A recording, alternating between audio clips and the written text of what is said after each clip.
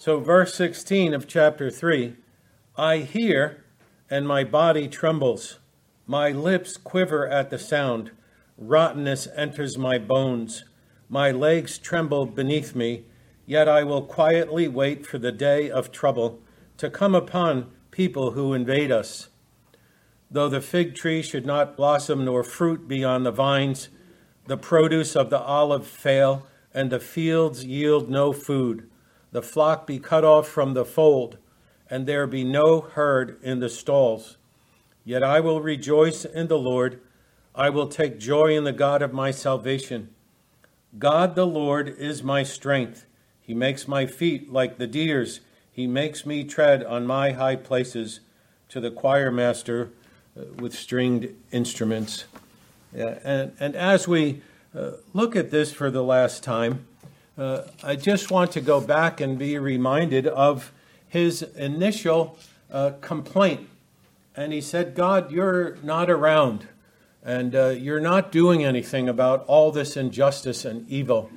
And you remember the first thing that the Lord said was, I'm going to do a work in your day that if somebody told you about it, you wouldn't believe it. And it was in reference to the invasion of the Babylonians, the Chaldeans, but also in reference to who else did we see?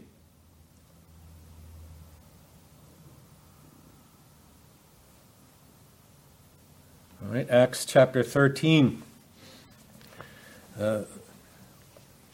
Let it be known to you, therefore, brothers, that through this man forgiveness is proclaimed to you, and by him everyone who believes is freed from everything from which you could not be freed by the law of Moses. Beware, therefore, lest what is said in the prophets should come about. Look, you scoffers, be astounded and perish, for I am doing a work in your days, a work which you would not believe, even if someone tells it to you. So Paul uses it in his preaching, and he says the prophets said that. They didn't quote Habakkuk chapter 1, verses 4 and 5. They all didn't say that, but they all pointed to Christ. They all pointed to the way of salvation.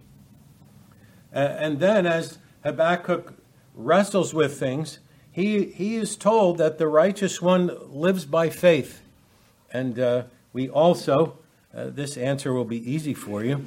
It not only talks about the righteous one living by faith, but and the coming of the Chaldeans, but also the coming of the Lord Jesus Christ, his second coming. In Hebrews chapter 10, you remember the writer wraps up everything and says, since, or therefore, brothers. Chapter 10, verse 19. And we looked at the bad examples and good examples, but what does he say? For you have need of remembrance and endurance, so that when you have done the will of God, you may receive what is promised.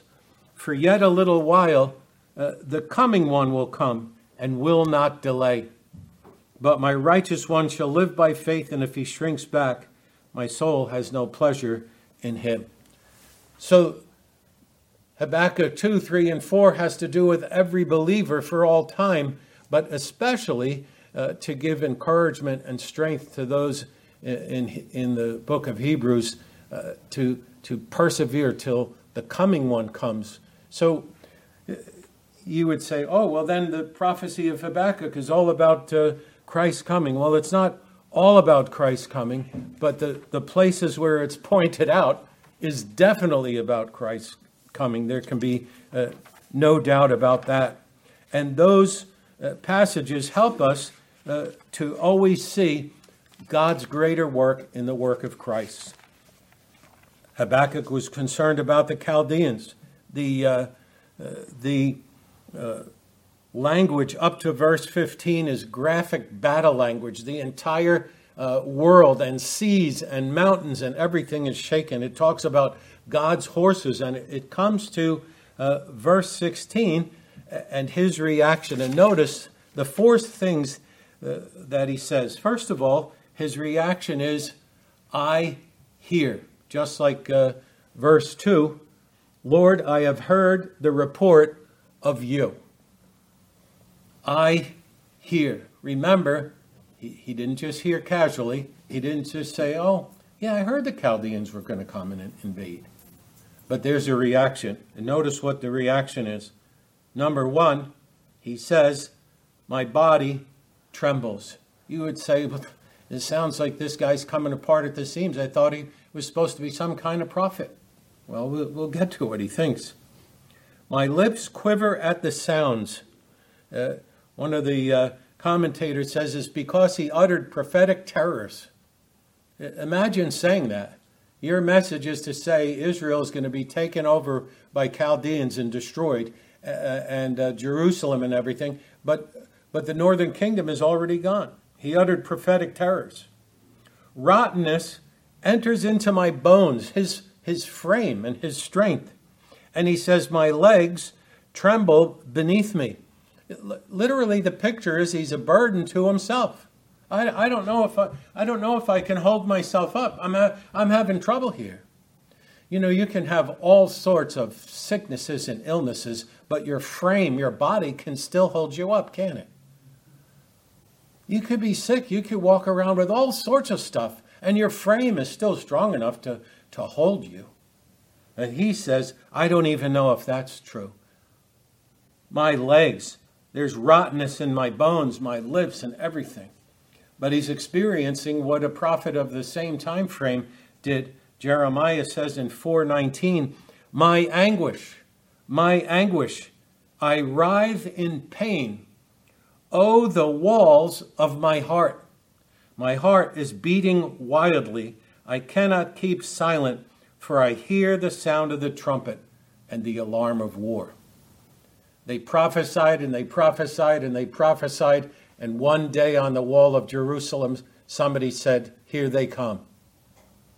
And Jeremiah and Habakkuk both knew it was for the utter destruction of that city.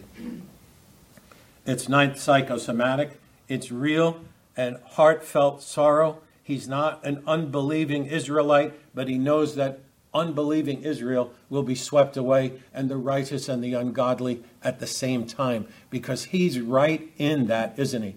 He's a righteous man suffering because of what's going to happen, and we don't know how he died. We don't know how all these people died.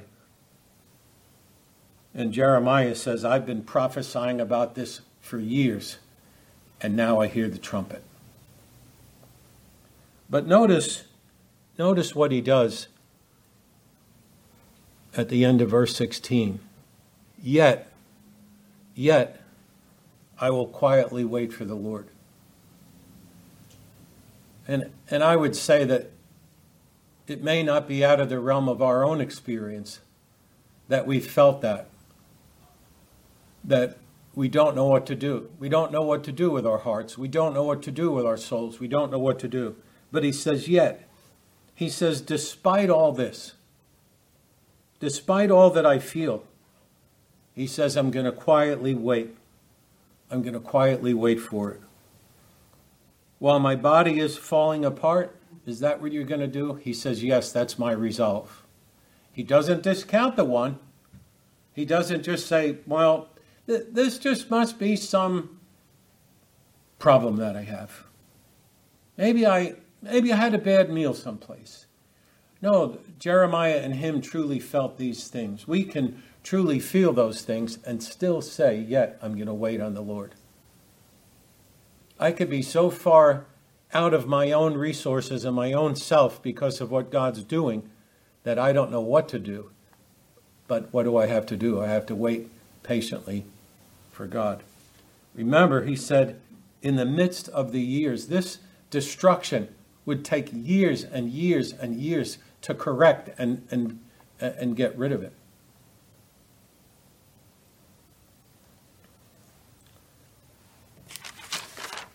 And here come those troops. So this reaction is part of this transformation that is being worked in him. It's part of the transformation that should be worked in us, that we should understand. God is doing something in my life. There's the quietness of faith there because he says, I'm going to wait. His reaction is all this fear and trembling to the core, but then his goal is resting and waiting. And then he transfers to this poetic piece separate from his reaction. But he looks. He looks and says, I know it's coming, and I can picture what things are going to be like after it happens. And then he goes through verse 17. The total devastation is described. There are no figs and no fruit. There is no production from the olive. There is no production from the field. There's no flocks in the field, and there's no herds in the stall. That's what he sees. And that's what really happened. The other prophets back that up. Vegetation was destroyed. Flocks were taken away. Their nation was completely upset. Their cities were all mixed with other people. All the plants for food, all the animals for food are gone. It's comprehensive. It's the entire structure. It's their entire economic system. Just to mention, for instance, the produce of the olive failing is major. They used olive oil. They used oil for everything. To eat, for medicine, for all sorts of things. They had no flocks. They had no herds in the stall. The one prophet you remember said there's not going to be any sheep or anything even to sacrifice. That's how devastating. He pictures total loss. His anticipation is a realistic one because that's really what's going to happen. And it's all about total economic disaster caused by the invading army. We have a different view, don't we? I had to go to a couple of stores. Aldi was out of eggs.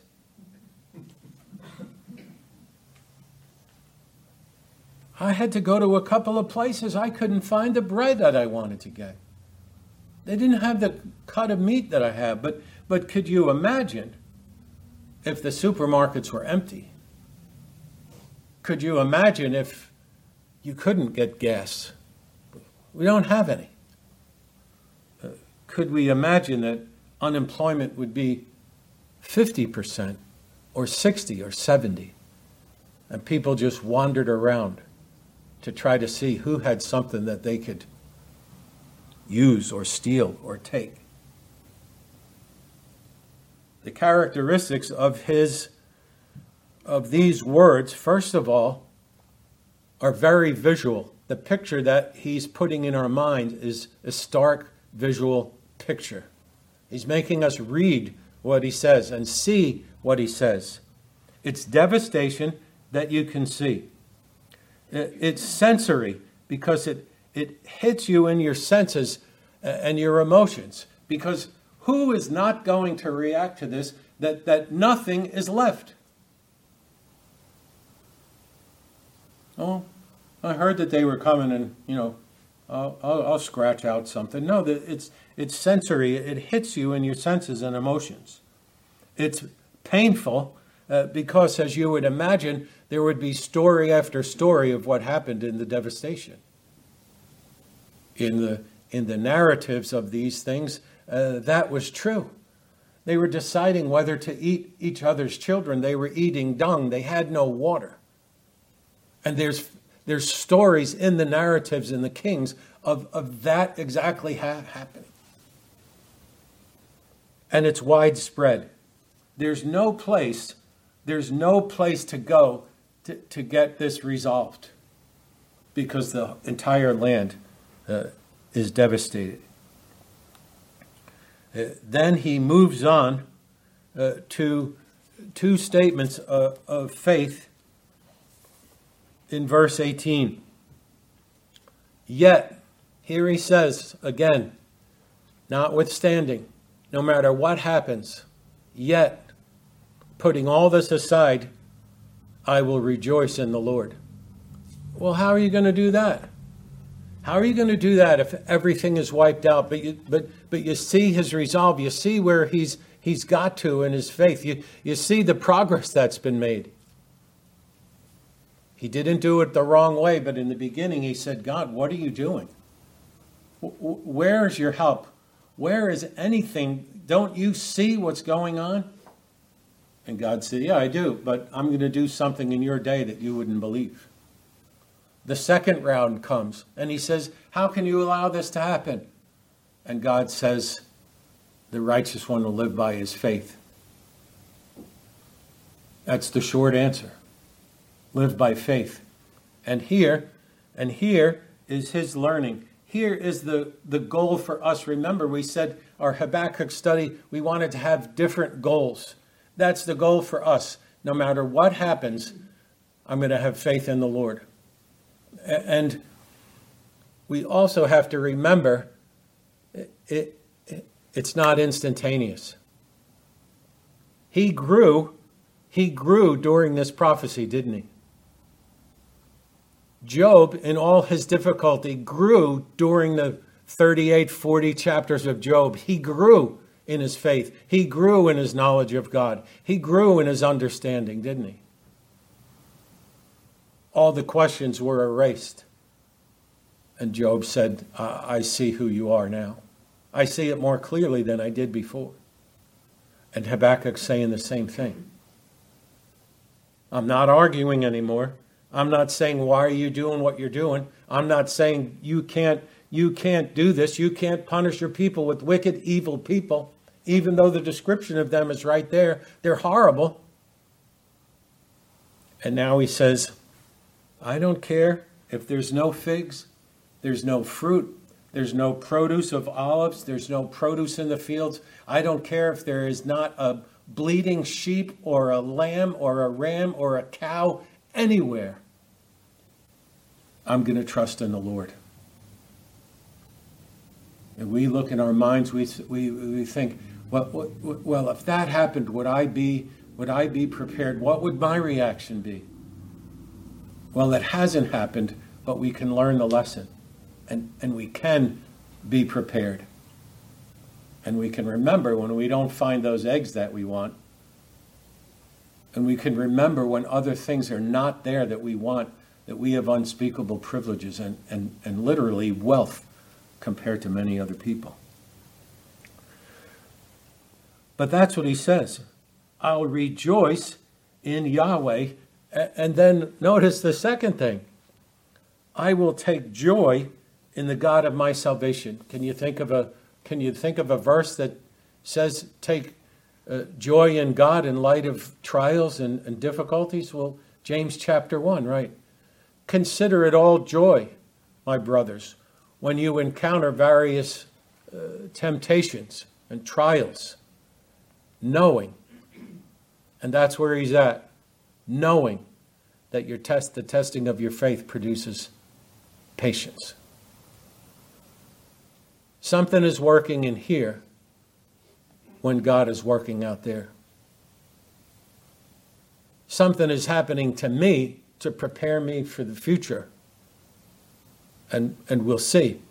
God's people are different than any other people. Two statements of faith and resolve. Yet, despite all this, I'll rejoice in Yahweh, and I'll take joy in the God of my salvation. Where do we go, or where can we go when nothing else is left?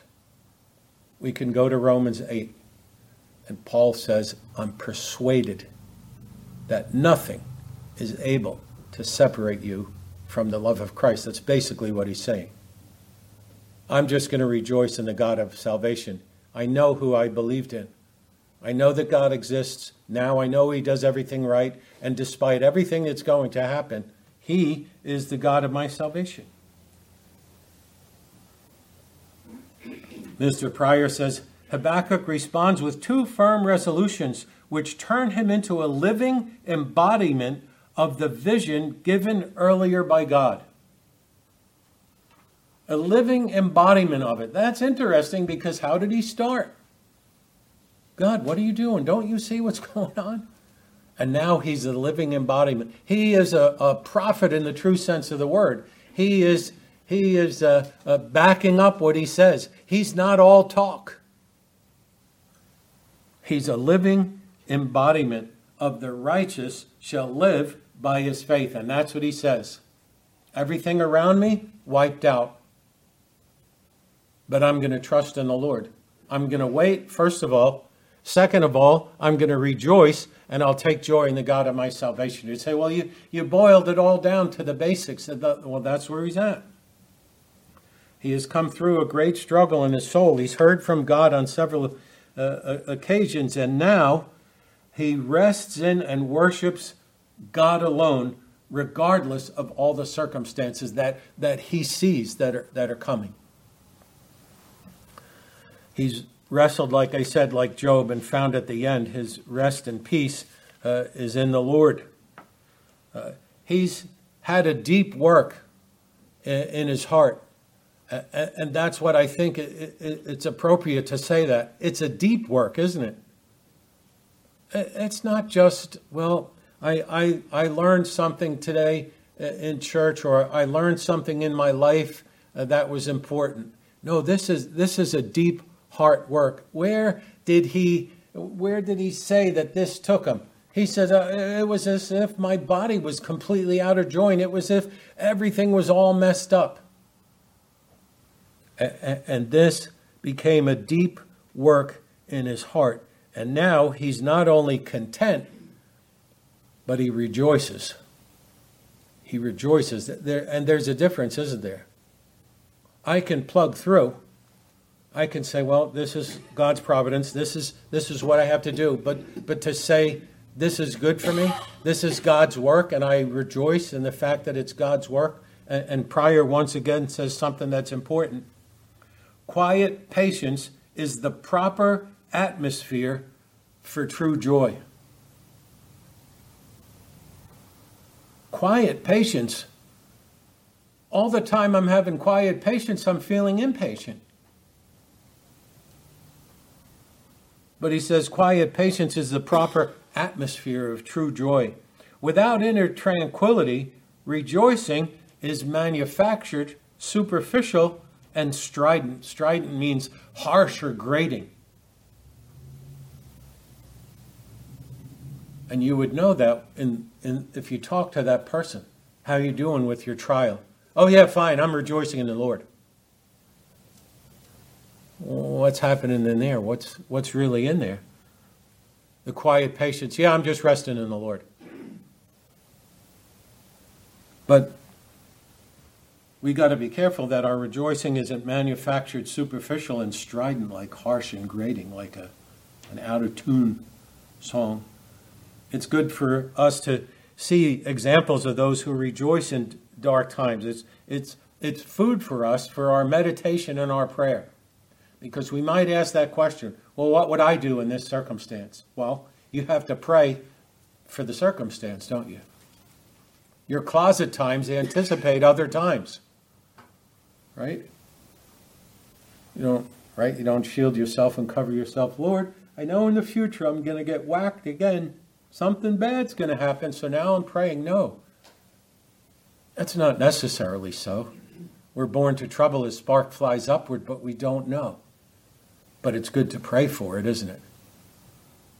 Lord, if I didn't have anything, pray that I would accept that. Lord, if I had something, a sickness that would go with me the rest of my life and affect me the rest of my days, help me in that. It's not doomsday.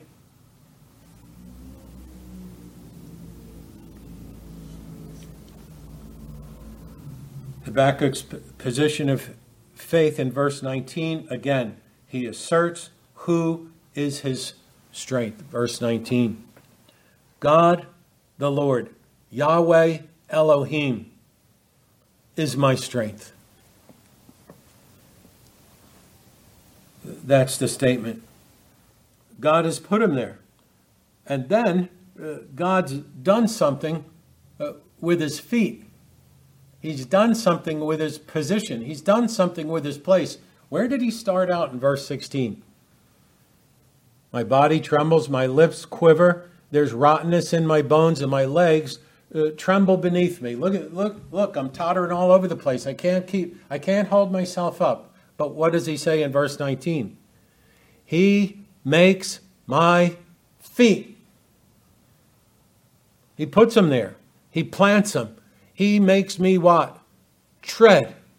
God put them there. He kept them there. The translations use the past, the present, and the future. He will make it like it. He has made it, and he did. And it's interesting because really everything is God has done. He's answered his prayer. He's calmed his soul. He's instructed him and caused him to rest in God's strength. Because he just said, I don't have any. I'm going to wait patiently, but I don't have any strength. So I need strength from someplace else. My strength has to come from the Lord. My strength has to come from Yahweh Adonai. He is my strength, and he's done something for me. There's images of security all through the scripture, fortress and strength and everything, all throughout the Psalms. But look what he's saying that he did. He made me like something else. The picture here is this deer. And deers have special kind of feet. They're designed by the Lord to be able to do things that we can't do. Right? You ever see a dog chase a cat? Well, the cat just jumps on the tree. Next thing you know, he's 20 feet up. The dog, he can't do anything. You run around and bark and wait. But that's the idea. God helps us to do things that we normally wouldn't be able to do. And he uses the picture of a deer. The one time we were out in Montana, we went to one of these national parks. And I had my camera, right, like everybody at a national park should. And I see these mountain goats. I was like, mountain goat, right? Horns and the mountain goat beard and everything. I was like, they're real mountain goats. Well, I go to get a picture. And the thing is on like this rocky wall face. I go to take a picture. Boop, boop, boop, boop, boop. How did he do that? Get a little closer. Do, do, do, do, do. He's another 10 or 15 feet away. Like he was walking on a flat surface. But you see what God does for his people. He makes you to go places, and he keeps you and protects you in places that you never, ever would be able to go. I can't do that. I have to stop at the bottom of this rocky face thing. I can't do that. I took the picture from farther away than I wanted. What's that? Oh, if you look carefully, it's a mountain goat. But he just had that ability. He didn't think about it. He didn't say, I got to get away from this guy with a camera. He just moved and did it. And Habakkuk says, that's what God's done for me. He's made me different. He's made my feet like the deer's, that I can move away from this trial. I can move away from this difficulty. I can move away from all the turmoil of my heart.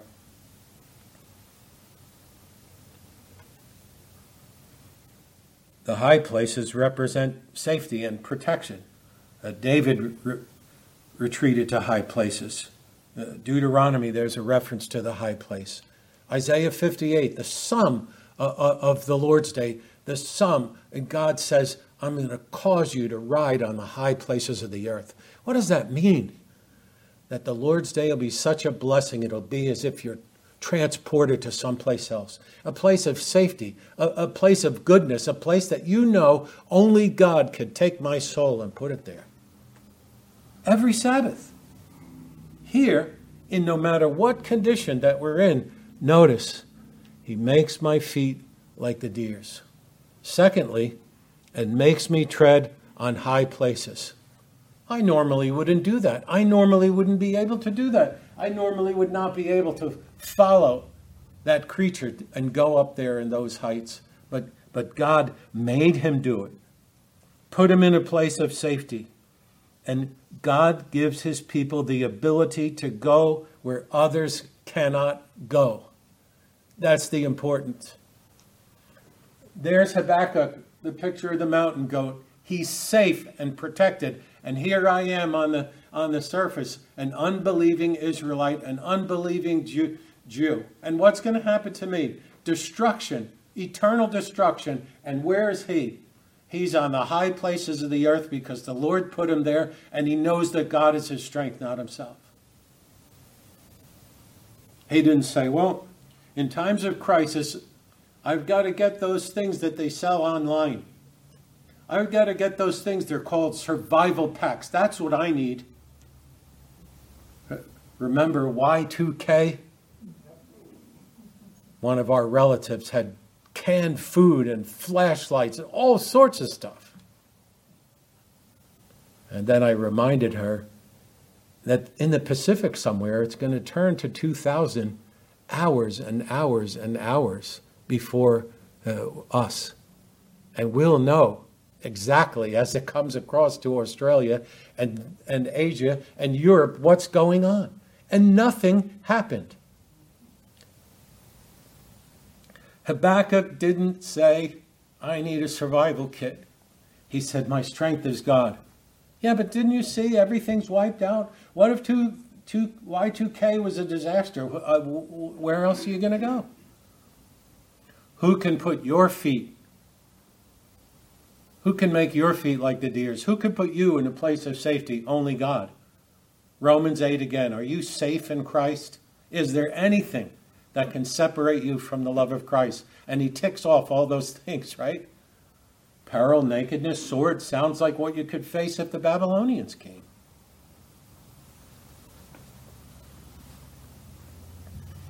I have learned in all things to be content. He said, all things through Christ that strengthens me. That's what Paul said.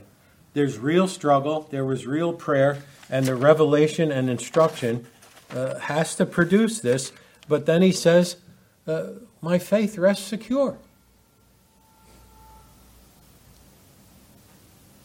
So just some lessons where, as we close. Remember his example. Remember his example. He worked through difficulties with prayer, and he was honest with God in prayer.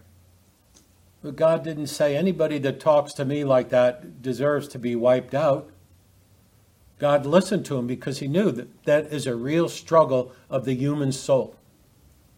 We get that bad news about our heart. You need a triple bypass, this, that, or the other thing.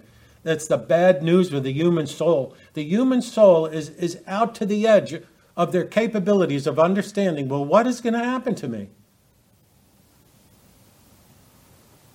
And he works through difficulty, and then we have to remember, what is he doing at the end? I'm going to write all this down. I'm going to write this as a psalm. I'm going to write this as poetry that people can sing for the rest of eternity, for the rest of the world. And we sing and we study and we look at it. 2023, those words, God willing, speak to us, and they're written on our heart because of his resolve. There's also an example of growing faith. And his faith went in steps. And maybe took a step back when he said, my body is so out of joint, I can't do anything. But the resolve was, yet I will wait patiently for the Lord. First, he didn't understand what God was doing. Then, all that graphic picture of battle made him just tremble. What is going to happen?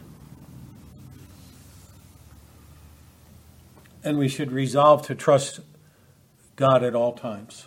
There are times in our lives when it seems like our lives are like a jigsaw puzzle. You ever work on a jigsaw puzzle and it's just like it's kind of driving you a little nuts? There's times when you'd like to sweep it off the table. I can't find this piece. Where does this go? Where does that go? Well, sometimes faith is like that. Those pieces that you need, they're on the table. But you just can't find them yet. Sometimes it's like that, isn't it? And that's what happened. His faith was growing. And sometimes maybe it's even like that with us. Oh, there it is.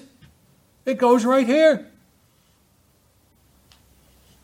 And then we can look back and say, God, help me. God, help me. I couldn't find the pieces. I felt lost. I felt like my body was falling apart. And God, help me through those things. We need to remember, thirdly, not only his example in working through difficulties with prayer and his faith that was growing, but his honesty, integrity, and sincerity. And it's striking, isn't it? You would say, how can somebody honestly say to God, I don't know what you're doing, and you're just forgetting about all of us, and you're not doing anything?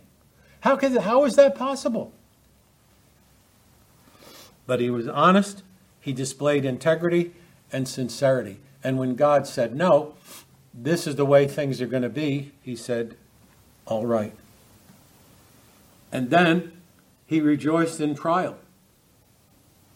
He was an example, working through things in prayer, growing faith, honesty, integrity, sincerity, rejoicing in trial. James, consider it all joy.